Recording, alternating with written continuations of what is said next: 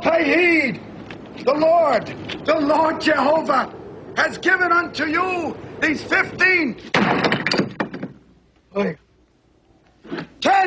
10 commandments.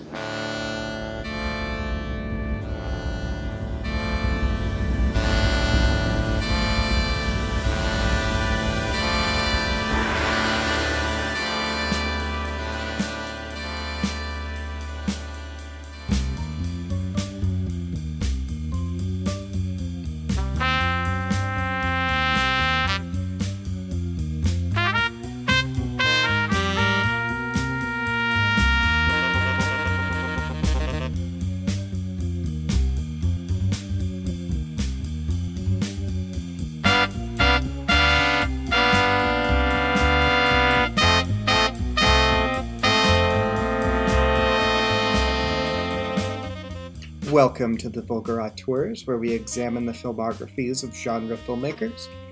We are currently in the midst of our series on the films of Mel Brooks. Today we are talking History of the World Part 1 from 1981. I'm Paco. I'm Jason. I'm Terry. And I'm Evan. And we are your hosts. So, this came out in 1981. The last movie that we watched was High Anxiety from 1977. And in this time period, Mel Brooks founded Brooks Films to produce more like serious films separate from his comedic work so that his name wouldn't be associated with it. And he wanted to pretty much front a lot of money for like folks' first time pictures so that he could rake in more of like a lion's share of the profits. And I feel like it's in this period that he became less of a filmmaker and more of like a businessman or a brand, because I feel like a lot of the movies coming after this were more of like, it's a Mel Brooks, you know, like you're getting kind of the like the kids meal version of the Mel Brooks from like previous, or more like mainstream, or like more selling to like a PG-13. It's been like packaged and sold like. Yeah. But I mean, within this, he also, his first movie through Brooks Films was Anne Bancroft's Fatso in 1980. And that also came about with David Lynch's Elephant Man. And then later he would go on to produce Cronenberg's The Fly remake in 1986. Oh, yeah. And so this was one of the first Brooks Films releases, History of the World Part 1. And so in the meantime, while he was fulfilling all of these contracts, he was kind of trying, well, first 20th Century Fox said that he needed to fulfill more movies on their current contract. So he went back to the well and used a lot of the recordings with Carl Reiner, the 2,000-year-old man, as a conceit, basis for this movie. To make it more of like a genre anthology film that's kind of stitched together by skits through several eras of civilization to lampoon, key moments. And I think that he went into this kind of hesitant just because he was going, at this point, the 20-year-old, the 2,000-year-old man was 20 to 25 years old. So I think he was his confidence, he wasn't as confident going into it, but he forged ahead, and also was the sole screenwriter for the first time since The 12 Chairs in 1970. And so he boasted this project to be the height of his vulgarity and really pushed for the R rating. Which do you get the reference to History of the World Part 1 as the Sir Walter Raleigh joke? No. Who's Sir Walter Raleigh? So Sir Walter Raleigh worked for one of the kings of like England, and he wrote the book called History of the World Part 1. The History of the World Part 1, but he didn't complete the second because he was beheaded. So like I think he went on an expedition of some kind with like representing England, and then they ended up killing a bunch of Spanish, so it broke some kind of treaty, and so he was in the Tower of London and was beheaded. In fact, I read that his last words were, "I would not have my enemies think I quaked from fear." And when he saw the axe, he said, "This is sharp medicine, but it is a physician for all diseases and miseries. What dost thou fear? "Strike, man, strike," which I think is kind of badass. But that dude's pretty metal. I like it. It's kind of like an Iron Maiden song, you know? So either way, he enlisted a bunch of his previous collaborators, such as Dom DeLuise, Madeline Kahn makes an appearance, Harvey Korman, and even Andreas Voutsinas from the producers. And originally Richard Pryor was going to be Josephus, as Gregory Hines played in this film as his feature film debut, actually. But I think in 1980, when they were shooting it, he was recovering from the freebasing accident that happened. Oh boy! So he couldn't step down, and Gregory Hines was like a famous tap dancer or professional dancer who then went on to do like Waiting to Exhale and The Preacher's Wife and Bill Duke's Ragin' Harlem. So this movie kind of didn't do so well. It had poor critical reception. 20th Century Fox had replaced the person that really loved Mel Brooks with this other guy who didn't really necessarily believe in him a whole lot. However, and it opened in a low amount of theaters. But Brooks made a great deal with this picture specifically, where you didn't take a fee up front, but wanted all the rights to the foreign markets, which included TV and home entertainment rights like DVD, VHS, which it's coincidental that we had trouble finding it to rent. But I thought that was interesting after finding out about that. Yeah, like he pretty much threatened to sell all of his 20th Century Fox stock, which he didn't own. It was a bluff. And say that he had no faith in current management, and that's where they proceeded to give him what he wanted. And in fact, even though this picture was commercially and critically panned and didn't do that well, it was poorly received.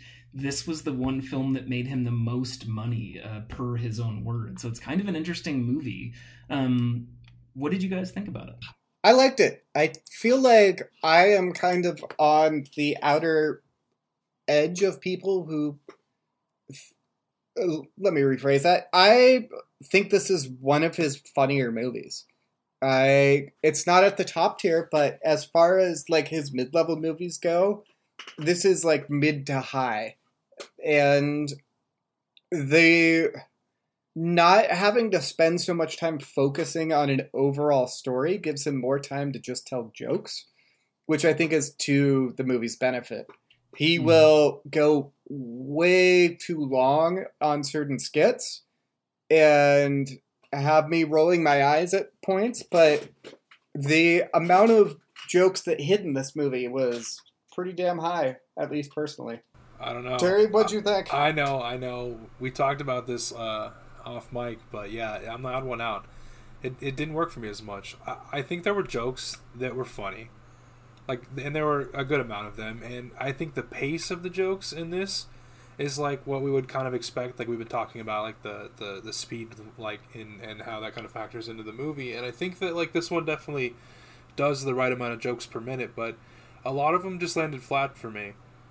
And I think that I didn't like the anthology as much. I would have preferred that we stuck in one era, like in particular the Roman with Gregory Hines. Yeah, it's weird to have like an anthology where you stick in one era for a good chunk of the movie, and then you just have like a few others that you're in for like maybe 10 to 15 minutes. Exactly. And that was another problem. I totally agree. Yeah, like why spend so much time there and then kind of book in the other ones? Like why not just make the whole movie? Yeah.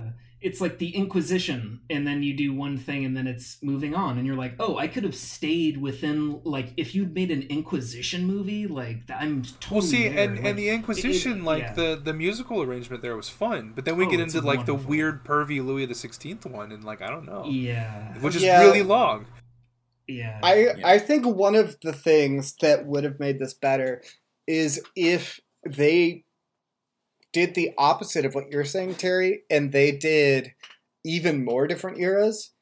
And well, no, if it was a true anthology and we had a bunch, I think that would be great. Because then they would be skits at that point. Mm-hmm. Yeah. Because like the Louis stuff goes on for a while, and it is not great. It hasn't aged Well, well at all. Mel Brooks also produced this movie, wrote it, and directed it, and it's like he didn't have someone kind of kicking him around going like, hey, this doesn't work, because the Louis the 16th stuff was like, was tough. Like, there were bits and pieces that I thought were silly and fun, but then it was just really dead air, like on my end, where I didn't think it was as funny. Roger Ebert had a review that actually kind of summed up how I felt, where he said, quote, Brooks never seems to have a clear idea of the rationale of his movie, so there's no confident narrative impetus to carry it along. His history framework doesn't have an approach or point of view. It's basically just a laundry line for whatever gags he can hang on it. Which, great writer, but I'm not as harsh. Yeah. I'm not as harsh as Ebert, but I feel like he's throwing a bunch of darts at the board, and he's like, okay, these are the 7 eras I'm going to cover, and then whatever jokes work, they work.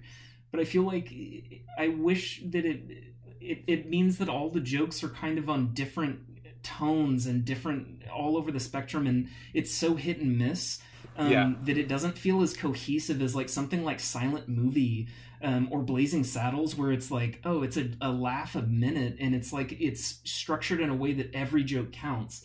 And I feel like but on the other hand, it like High Anxiety is all one thing, and it has a far lower amount of jokes that hit, you know. That's true. But I don't know. Like I feel like some of the jokes in High Anxiety really hit. Whereas like I don't know. I only laughed really hard at like a few gags in History of the World. Well, which ones did you really gag on? Well, speaking of which, first served, first come, the first annual Right. orgy and buffet. So Except for Hugh Hefner showing up randomly. That was weird. I mean, as usual, I like the visual gags always. Like, there's some good ones. Although I will say that the V instead of the U got a little tedious after a while in the Roman one. Did you guys catch that? Yeah. Which one? I thought it was funny. Oh, the V instead of the U. I but love that. It was so much though. It was so much because it's a good You're joke. nuts. NVTS. It's so ridiculous. Like, who would think to make it? I mean, they print off signs that literally have V. Yeah. Like, God, see, I feel like I'm adorable. nitpicking now because all of you guys are like, "This is hilarious," and I'm like, "I don't know, this was annoying." No, Oh, we're gonna all gang I up on you get like it. you're a buxom woman in French. Yeah, right. Chess. buddy. Yeah. Like, as if heaven forbid you're bending over to do something and have Right. some dude just run up behind you. One of the things I don't like about this movie, and it seems to be a through line for Brooks, is like I feel like he kind of made movies just so he could touch like the boobs of young women. Well, it's funny because he references, like, I watched this Conan O'Brien interview with Mel Brooks that came out maybe like 10 years ago, and it's a great interview, but specifically for the scene of like him rushing up behind the girl who's like bending over, the woman who's bending over, he likened it to like Harpo Marx and body rhythms and being able to like do something unexpected. And that maybe that's loosely the case for like something that's more like Marx Brothers humor, but it's really odd and weird to do it in 1981, and it's not funny. It's like Pepe Le Pew kind of like. Well, and it's actually Not- it's it's not just- even. But but like the Marx Brothers would be making like some kind of maybe a ribald joke, but like it's explicit in the Louis sequences. Like they literally like gang rape the queen. Like I mean, and they're not even like trying to be delicate about it, and not that Well, you should be, but yeah. like it's just. It's like a really upfront, and I don't know that those gags were hard for me, but Yeah. like I don't know like I said earlier, like sometimes I felt like I kind of was able to take the other ones in time, but because this movie didn't kind of like grab me as much, it meant that I was like more prickly for the gags that I didn't like, and maybe that's the problem. Like Yeah, and like a lot of Mel Brooks films, they start off with a lot of great jokes and like setups and stuff like that. Like the whole caveman thing was just like, here's a bunch of little intricate skits, and like one of my favorite lines from that is like, "From the birth of art came the inevitable afterbirth of the." And he pisses all over them. And here, in a cave somewhere in the North American continent, About 2 million years ago, the first artist was born.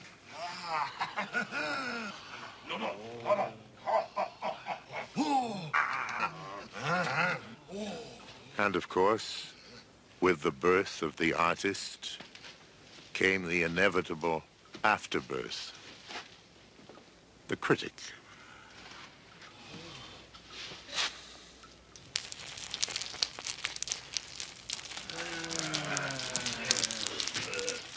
Such Especially a because it's solid Orson line. Welles as the narrator, like it's extra Yeah. funny. Oh yeah, Yeah. totally. I fucking love that.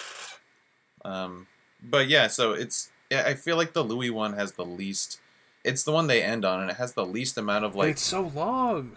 solid like jokes. Yeah, and it's more of like I loved. I just like some of the like character acting, or especially what's her face's dad who's in prison. He's like, "What's the matter, Pierre? Cat got your tongue? Oh, it looks like he's got your beak and your eyes too. Not so lucky today, Pierre." Well, it also like it via that it also goes into like, oh, it's good to be king, and I think the line is like, if you don't put out, he don't get out. And then you're like, okay, we're having fun, and then there's this, and then it just kind of feels really gross. And I honestly, at the time, I would think that would be gross. Like it's strange. I mean, some people probably would make an argument where it's like, well, he's the bad guy. He gets to say that sort of stuff, but it's still very Well, off-putting. it's like it's played. It's still very It's uncomfortable. played for, I don't know, I guess it's played for humor, or like he's being over the top in this character. It's different from like Count de Monet, Harvey Korman's character. Count de where he's- Monet rules. I will say don't that. be saucy, Yeah, Bernice. count the money, count the money. Demon. Well, and the whole like the piss boy scene. Oh my gosh, that was hysterical. I also loved his friend that was always just kind of giving him Yeah. shit here and It's- there. He's Being like, another "You Brooks bitch." regular. He was in The Producers. But Evan, you said that you grew up watching this movie too. Like, was it different watching it this time versus previous times or anything like that? It's also funny to think about you watching such a body movie as a kid. I mean, my dad hooked me onto all of the Mel Brooks movies young, but this one, after watching, I remembered that as a kid there were moments when I would put this movie on, but then I would stop watching it after a while just because I only wanted to see, say, the parts where they're, in Rome. Because I think those were the funniest, or I would just like skip to some parts because they were like, oh, it's an anthology. I don't have to watch all or like every single piece of it, because honestly, it's just kind of comfort food. But I didn't really, watching it again, I realized like I see where I stopped laughing. Like I honestly, the first 20 minutes of the movie, there's like I wrote down a whole page of just one-liner jokes that I thought were hilarious. One's like Gregory Hines being like, just ask Sam is Davis Jr. Right. He'll tell you that. See, and I actually agree with you. I think the first 20 minutes are very, very good. And if it weren't for the rest of the movie, like just judging by that, like I'd probably like it. Yeah, and it's basically that. It's like I after a while stopped writing jokes. So I was like, some are funny, but the rest of it's kind of just dry. Or It loses a lot of steam. yeah, as the it goes steam along. really does get pressed out of it. And I think that also kind of contributes to the fact that like you're in so much of Rome for the longest time, and then all of a sudden it's like, okay, we hit a musical number, and then now we're doing the Louis the 16th Right. bit, and you're like, okay, we're different movie, I guess. Like completely derails it in a way. Well, like they spent all of this money in the budget on these like huge sets. Like those Rome sets are awesome. Like I loved all of that like sword and sandals look and all the costumes, and like even like the Inquisition musical number was dope. And then I felt Yeah, like the when sets they went were to amazing. like the Louis part, it was like, okay, we're at like Ronald Reagan Library or something. Like we're at like some big estate garden that they're shooting at for like a tax. Wait, I don't know. But It just I wasn't did as love- imaginative. I did as- love the set piece where like they're trying to escape, and it looks like the hallway is really long, Yeah. but then you just see it's built, for that The illusion. Willy He's like, Wonka. Yeah, and he's like, "Who designed this place?" It's That's just so like he's good. walking up.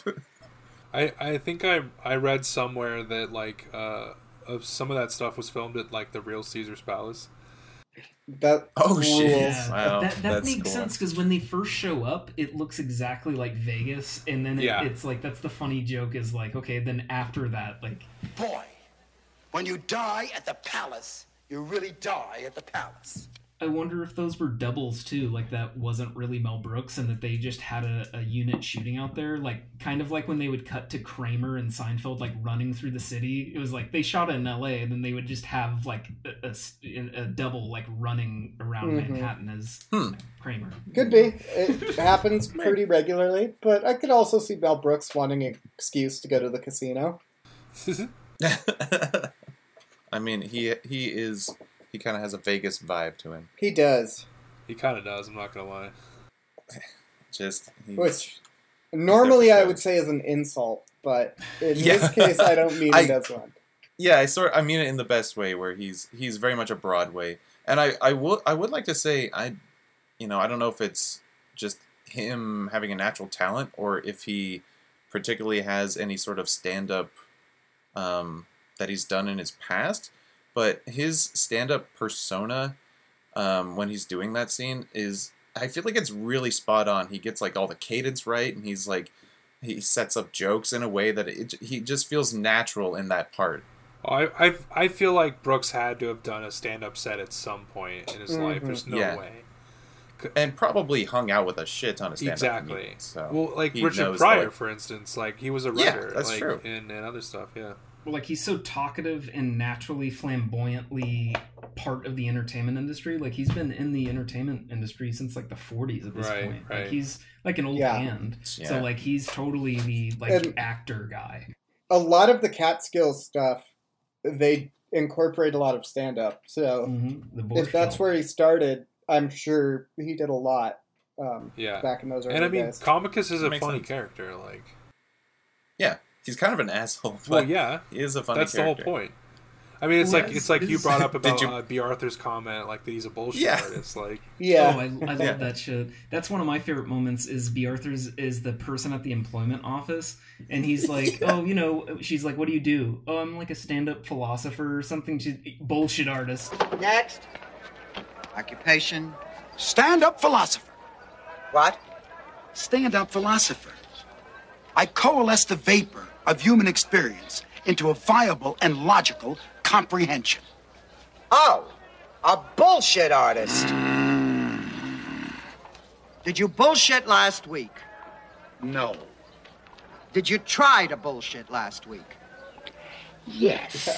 And that's one of my other favorite jokes is later when they're near the Senate, like all these philosophers are walking around and talking, and they need to like blend in with the philosophers, so they're like, "Oh, bullshit, Right. bullshit, bullshit." Yeah. Like, which, and my other favorite line was the, "How does the Senate vote?"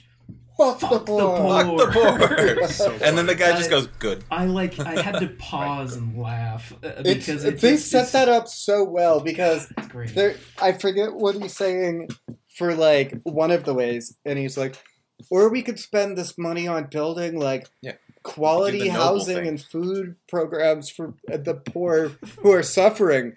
Like how does the Senate do we vote? vote? Yeah. Fuck the poor. Okay, good. Glad we're all Yeah, on the okay, same good. page. All fellow members of the Roman Senate, hear me. Shall we continue to build palace after palace for the rich? Or shall we aspire to a more noble purpose and build decent housing for the poor? How does the Senate vote? Fuck the poor! Good. well, and but that's why Dom DeLuise as Emperor Nero is fucking amazing. Oh, it's so good. Where he's just like He farting is and he's eating like just continuously eating. Like it's like a perfect like decadent Roman emperor. Yeah, when they give him that like really nice tub, and he's like, "Nice, not Nice. thrilling, but Not nice." thrilling. Nice. And like he's pulling shit out of his ass, and he's like, "Wash this." Oh yeah, when he does the treasure bath. Yeah, pulls like a coin out of his butt crack. He's like, "Yeah, wash this."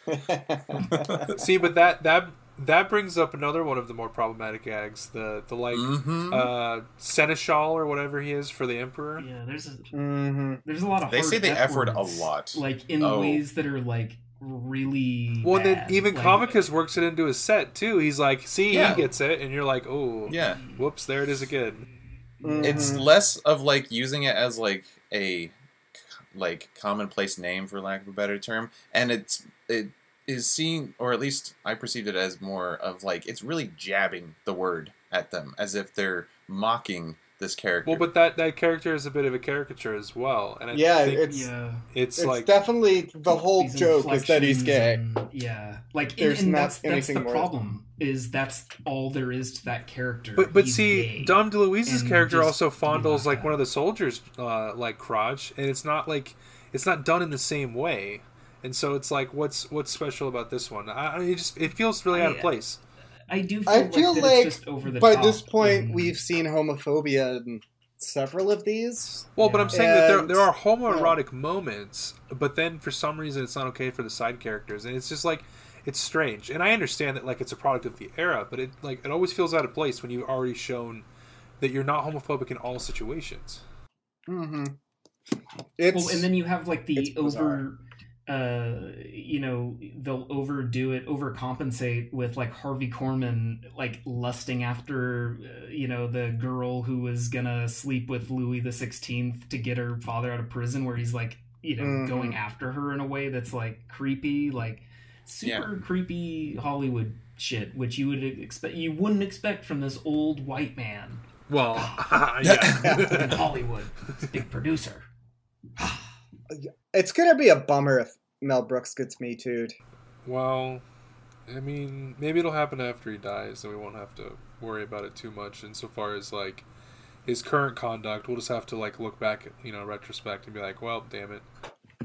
Mm-hmm. We would hope that like his relationship with Anne Bancroft that he had for pretty much the majority of his life was like his true love, and he, as much as he liked to make jokes about it, he wasn't a creep. Yeah, like He seems like an actually legitimately good dude. So Yeah. I'm not trying to say Mel Brooks he is gonna loved get Me his Too wife. here. Yeah, Maybe yeah. we should cut this, Evan, but I don't know. I think No, we're just saying we he's hope he massacred doesn't. Tissue boxes, unless the tissue boxes come out, and Me Too him.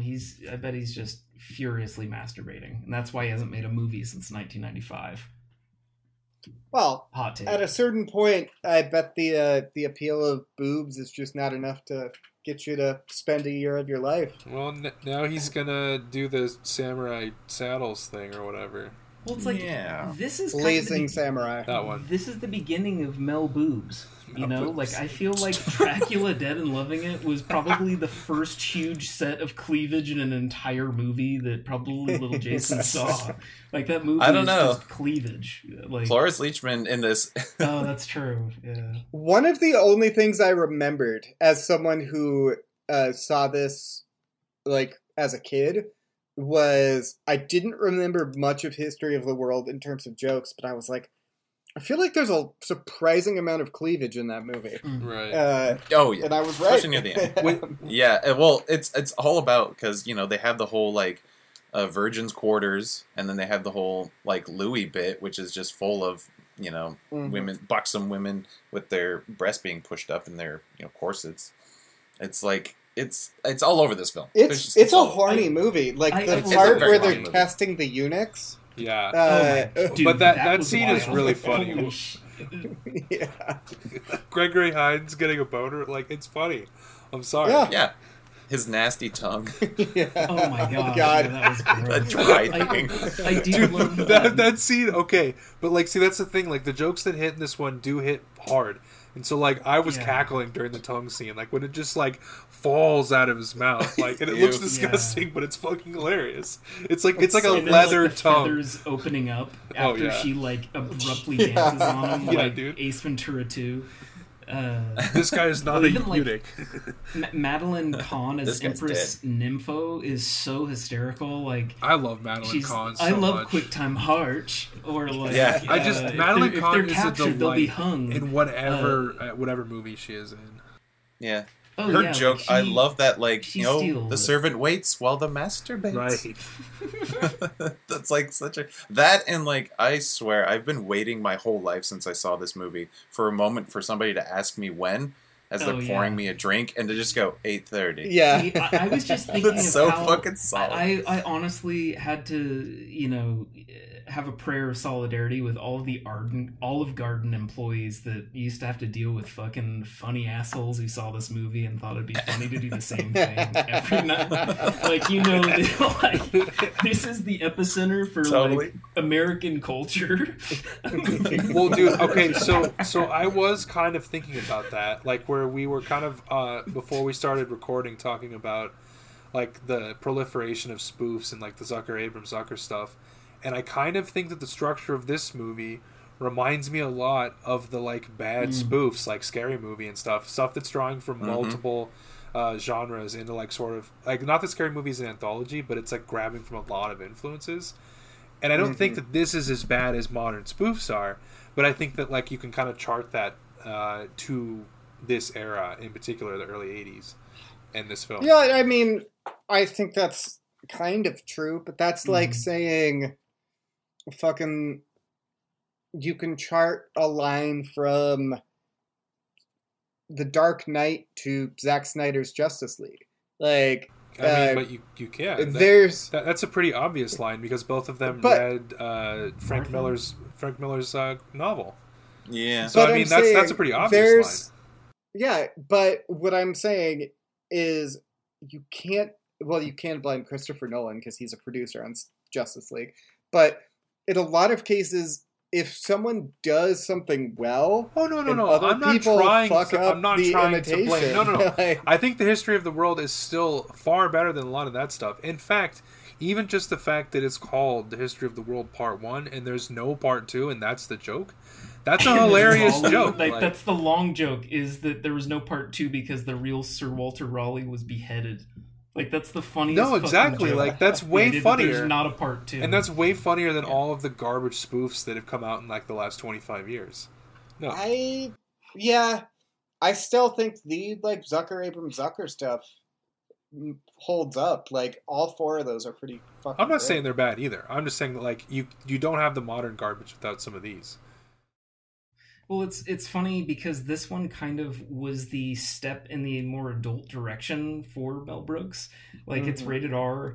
There's the weed humor where they like are on the run, like Gregory Hines and Mel Brooks, and they find some wacky weedus and roll a huge doobie to burn, and while like there creates a smoke cloud to the people that are pursuing them, the Romans. And like it keeps cutting back to the Romans who are all high and they've like stopped, going like, do you care if it falls, man? What? The Roman Empire, man, fuck it, man. Yeah. I just like, it's the funniest thing because like I'm not a big fan of like weed humor, but that shit is so hysterical. And the same with like Gregory Hines kind of steals the movie too. Of like, hey Josephus, hey motherfucker, and then it plays Funky Town. Right. Like, it's so like. I love the Oedipus joke. He's charismatic and just even like even his the like dancing numbers. Yeah, exactly. Like the tap number where he's like, unfortunately, trying to sell himself, but like, which that's all problematic on its own merits. But the whole sequence itself and what he does is great. His performance in particular, but the context is kind of unfortunate. It's to save himself from being eaten by lions. So in a way, I'm kind of like, I know, but it's like there's like one black guy in the movie. I know he's a slave. Like, yeah, it's a really weird context, especially when what is it, Miriam? She's like, save him. Which one is it? Oh, it's the colored. I mean the slave. Right. And I was like, does she have to correct herself? Well, like, which one's better? But it's also problematic because both avenues deny that individual their own autonomy, and that's the problem. Is like both they don't have a choice, and that's not right. And white supremacist. Yeah, I don't know. Are you trying to tell us that slavery's bad, Jason? That's just like cancel culture bullshit. Hold on, we still want our Patreon subscribers, so I'm not gonna answer that yet. Yeah. We have Well- a really niche market of nerds who love Ozu movies and are white supremacists. Oh wow. Yeah. It's Why like, you gotta throw? Why you gotta throw Uzu in there, Jay? I'm sorry, dude. Dude, I'm sorry. I If love we you. get canceled, we can go to Substack and start raking in the money. well, Glenn- that's what Glenn Greenwald did. You know Yeah, what's dude. kind of He'll publicize us. you know what's kind of crazy is that the walk this way joke returns, and it's a great gag. And then I was also thinking, okay, if this is the history of the world, does Igor do this joke because it was based? The creation of the joke was then. Like some Pixar same world shit. Yeah, like Man, is this that's, some, The Kevin Brooks Smith extended shit where universe? It's like it's an extended universe that we don't know about. Welcome to season 2 of Vulgar Auteurs, where now we're gonna watch them in reverse as if they're one continuous movie. But I don't know. I was thinking about that. Like that's such a weird, wacky Wheatus thought. But To be honest, I like. Yes, it is. But to be honest, I'm sorry. Like the walk this way joke, I felt like it was perfect in the Young Frankenstein, and when they bring it back in this, I'm like, I didn't need that, and they kind of do too much with it. I mean, it made me laugh again. I'm a sucker. I get that, but I was just kind of annoyed, being like, I'm one of those who's also, like, don't give me a fucking sequel to anything. Make something new, and it's a great joke, but it's like, dude, you made it before in a previous movie, and the way you did it there was perfect, simple, and sweet, and now you have 4 people all doing the same thing for this one same joke because you couldn't think of any other joke, maybe, to put in there. I don't know. Now I'm nitpicking. no, but This is a movie to nitpick. Well, I mean, it does. There you go. I mean, It's a nitpicker. I do feel like there were like some familiar jokes that it did feel kind of derivative, where even like the virgins are putting on these no entry signs, and that's super close to the joke in like Men in Tights, where there's like a chastity belt or something that's like locked. Where it's like these these jokes that are like, oh, I want to have another attempt at this joke in another movie and try and sell it harder there. But it's like strange. I mean, but he does that a lot. Like they're like kind of like the oldies but the goodies. Like what's the name of the head inquisitor? Like it goes into the song. Oh yeah, somewhere. Takamata. Yeah, you couldn't talk. You can't talk him out of anything. Exactly. Like Brooks loves that shit God too. damn it. Which I think those are continuously funny Takamata. though. Dude, it's good. Yeah. It's the very good. Inquisition musical number is beautiful. Oh, Like, yeah. that song is still in my head, and it's outrageous. It's so, dude. The Jewish guys chained to the wall who are singing in the song, like it's so out of control.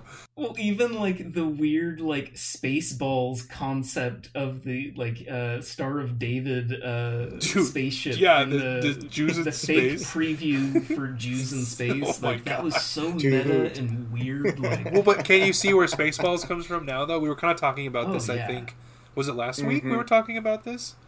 Where like how At some point, Yeah. it was like recently, yeah. how much would Brooks care about a modern property, and like I feel like this kind of sets that up. Like clearly he's paying attention. what do you think he would do if he made a part 2? Like if like next year he like Beyonce'd it and like just released part 2. You know, like what do you think he would do? Like the modern era, like up till now? I think he'd do a like 30s gangster deal, like an Untouchables type deal. Yeah. I think it would be problematic, but I could see him doing a samurai movie. Maybe. Yeah. Like a blazing samurai? Yeah. With a cat. I don't know Live about action. that exactly, but I wouldn't be maybe. Now I'm surprised gonna to see invent the like catapult. a medieval like knight in armor bullshit. Yeah, it's kind of wild he didn't do that in this one, really. Which is because he Yeah, like the they really preview for the jumped. second one had Yeah. Vikings, but I feel like you pick Vikings or knights in armor, and you kind of like either way you can pick one for part 2. Hmm. I think him doing Superman would be great if he tackled a comic Well, that's property. not history. Which is funny because did any of you guys notice that the main theme song for this movie sounds almost identical Dude. to the Superman theme song. Yes, It starts off with dun da da da da da da da da da. But it doesn't get to the second part. Yeah, But it doesn't go dun da da da da da da da and you're like, da. no, it's No, the John Williams '78 score to Superman.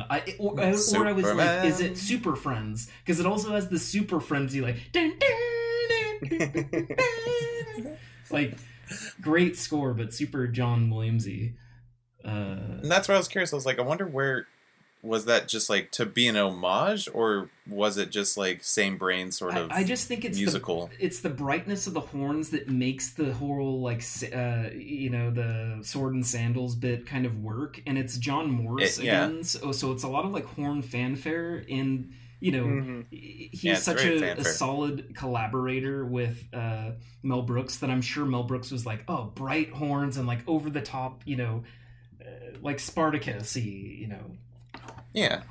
I just thought it was interesting. It's literally like the first phrase is the same thing as Superman, but then it doesn't do the same thing. That and the Jews in Space theme song is the will eventually become the Men in Tights song. Oh. We're Jews in space. That's right. You're so right. Oh, damn. Shit. Yeah, so he had that in his head. See, that's where it's like, eek. Like, you're revisiting these jokes in later movies that makes me think of, like, when you see a stand-up show and then the person is just trying to work out jokes for a different set or something. But, I mean, Brooks does that. But I'd argue the jokes work better in this one. Yeah, that's true. But, I mean, he doesn't know that yet. Yeah. But he will. Bring me a small liar. It wasn't me. It wasn't me. I was at a friend's house. The check's in the mail. Not that small liar. I just that's a great joke. Anything with Dom DeLuise, like in Brooks, like I'm gonna watch. Like, he's so good. He's such a ham. He hams it up in this movie so much. He's so over the top. There's the biggest hams as always. Dom DeLuise and Harvey Korman, like as usual, because the Count of Monet or the Count of Money. Yeah. Count the money!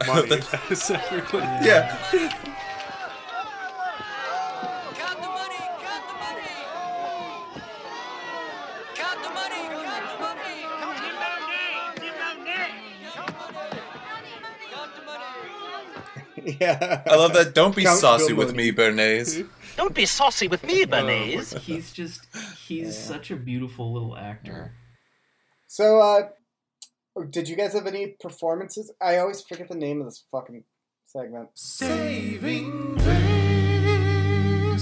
face. Saving face. I'll say it one more time. Saving face. Don't worry, we've only done it a handful of times. We're gonna have to remember that by saying grace. Every episode we have to say grace, and that's really gonna mean saving face. We actually might as well change it to that. Okay, everybody, now we're going to be saying grace. Okay, let's say grace. Grace. And then we just do, like, harmonies. We're literally just saying grace. Grace.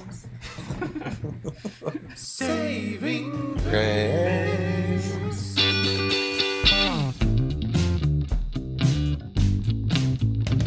Saving face. I think as far as performances, Gregory Hines, because he steals all the scenes that he's in, and I think also I think Gregory Hines is a very talented like performer, and I think like Brooks gives him like a lot of room to do stuff. Like you said, this was like his debut. Paco, isn't that what you said? Yeah. Or like I think that was Jason. Okay, Yeah, sorry. it was Like debut. feature debut? That's crazy because he seems like a seasoned, at least like, I don't know. Yeah, he's a seasoned performer, definitely, not just as a tap dancer. I think he might have been in things before, but this was like his first big role. Yeah, he was in one episode of a TV show. Okay, like, so yeah. 15 years before. Dude, but he's a green. natural though. Like he acts like he's been in front of the camera. Like he's so natural. And he's funny too. So like charismatic.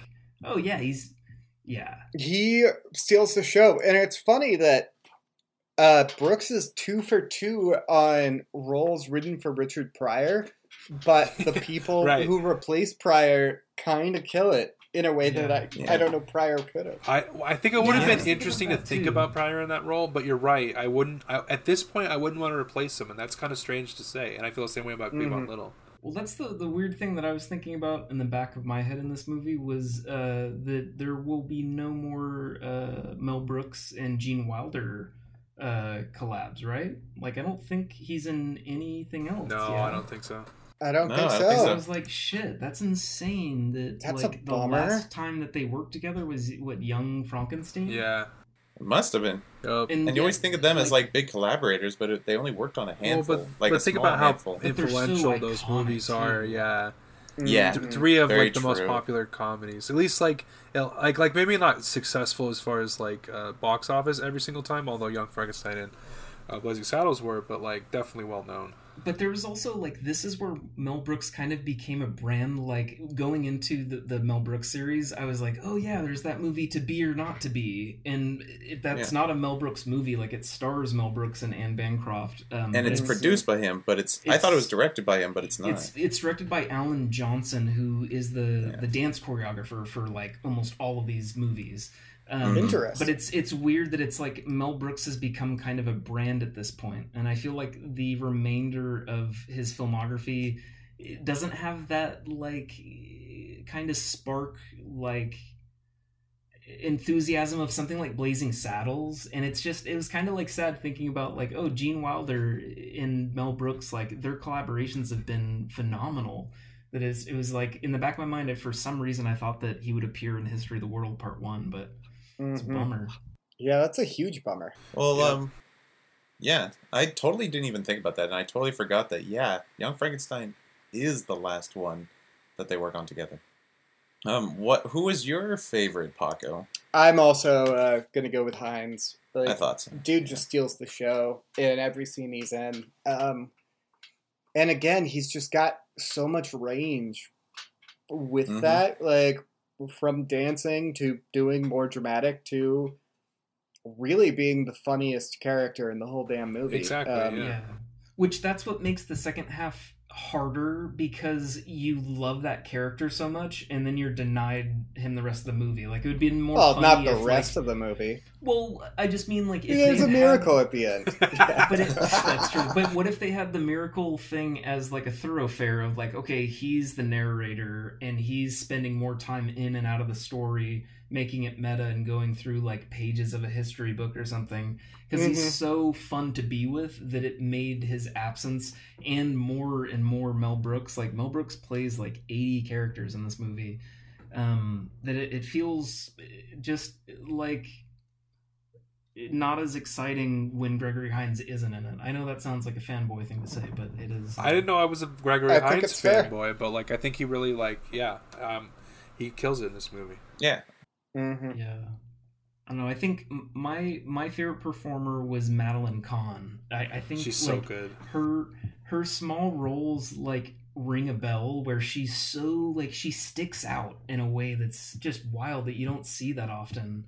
And like her line of something like, if they're captured, they'll be hung, and she's like, honey, some won't.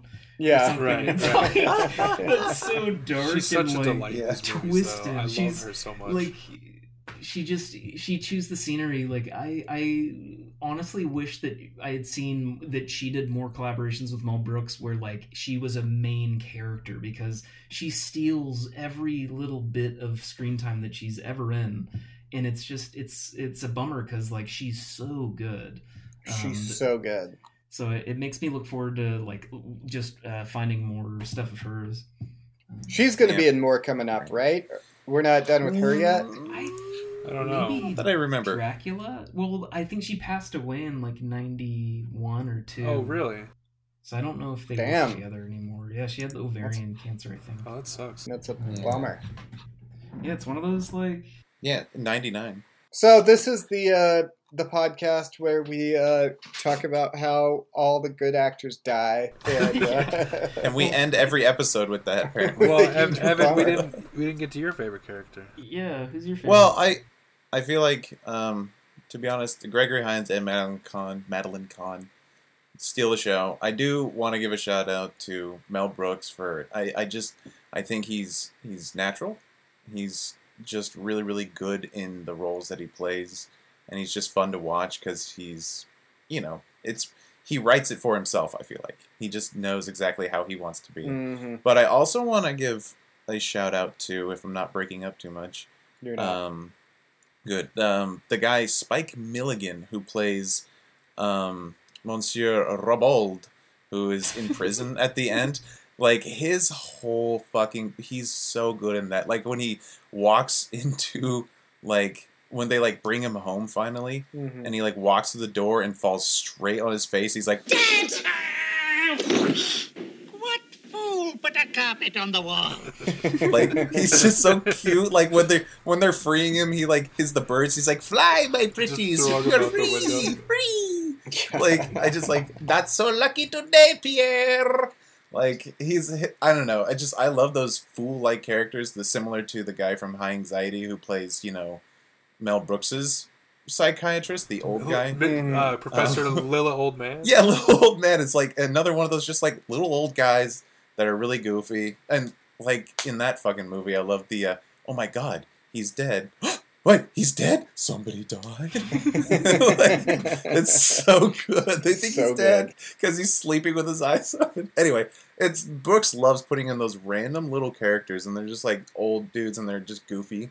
And every actor that plays them, they're just perfect. They're amazing character actors. And so Spike Milligan, I love him in that tiny little part. Hell yeah. Totally agree. I mean, I just real quick, moving forward, is this kind of where it goes downhill? I would certainly agree. I don't know. I haven't would say so. seen Spaceballs in probably 15 years.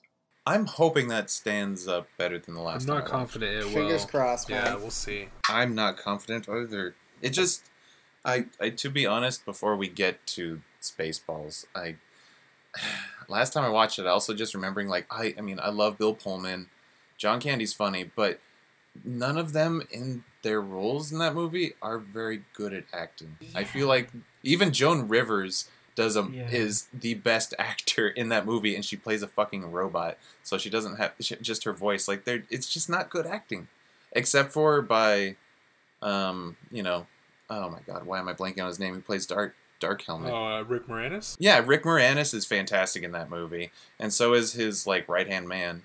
But I just remember that movie being like, it's too corny for me. The jokes are kind of like this level where sometimes they're just like really not, they're like trying too hard to fit in a joke in an empty space, but it just doesn't land very well. Like even the goodbye head, and he's like, hello balls. I think it's like a low bar sort of humor, and it starts to become that way for the rest of this doesn't Brooks's bode well. jokes. Movies. No, That's that makes me the worried water. for the next 4 movies. But that's You me. That's my feedback opinion. I watch could have been in a those. bad mood when I watched it. I could have just been like disappointed because, like, I think all of us as kids, we loved that movie, Mhm. Yeah. and then just I don't know. Maybe I'll love it. Maybe I'll find Like, more Men in enjoyment. But I'm just Tights saying. especially was like on an impressionable little Jason was a big movie that But I loved. Yeah. So I I'm think I terrified. didn't even like that one as a kid. Ooh, I Oh, think so that one I'm is going to That be one's so not very good. cringe now. Oh boy. I Yeah. think it's totally. Well, I remember being a kid going, "Oh, I love Dave Chappelle and I love Richard Lewis and like all that," and then I'm terrified. And I to love rewatch Isaac it. Hayes. Yeah. I mean, like, they have a character like, you will meet my son Achu. My name is a sneeze. Yeah. Like, Wait, God damn it. Is Really? That, oh, it is Isaac Hayes. That's right. That's- Yeah. Oh, no. yeah. Which is cool. It's Isaac Hayes, but yeah. All right, well, join Sorry us for next trying. week Can't wait. I'm sorry, everybody. when we talk Spaceballs. And as always, please remember to rate, review, subscribe. Give yourself a hug. It's been a rough couple years, and we'll catch you then. I love you. Bye.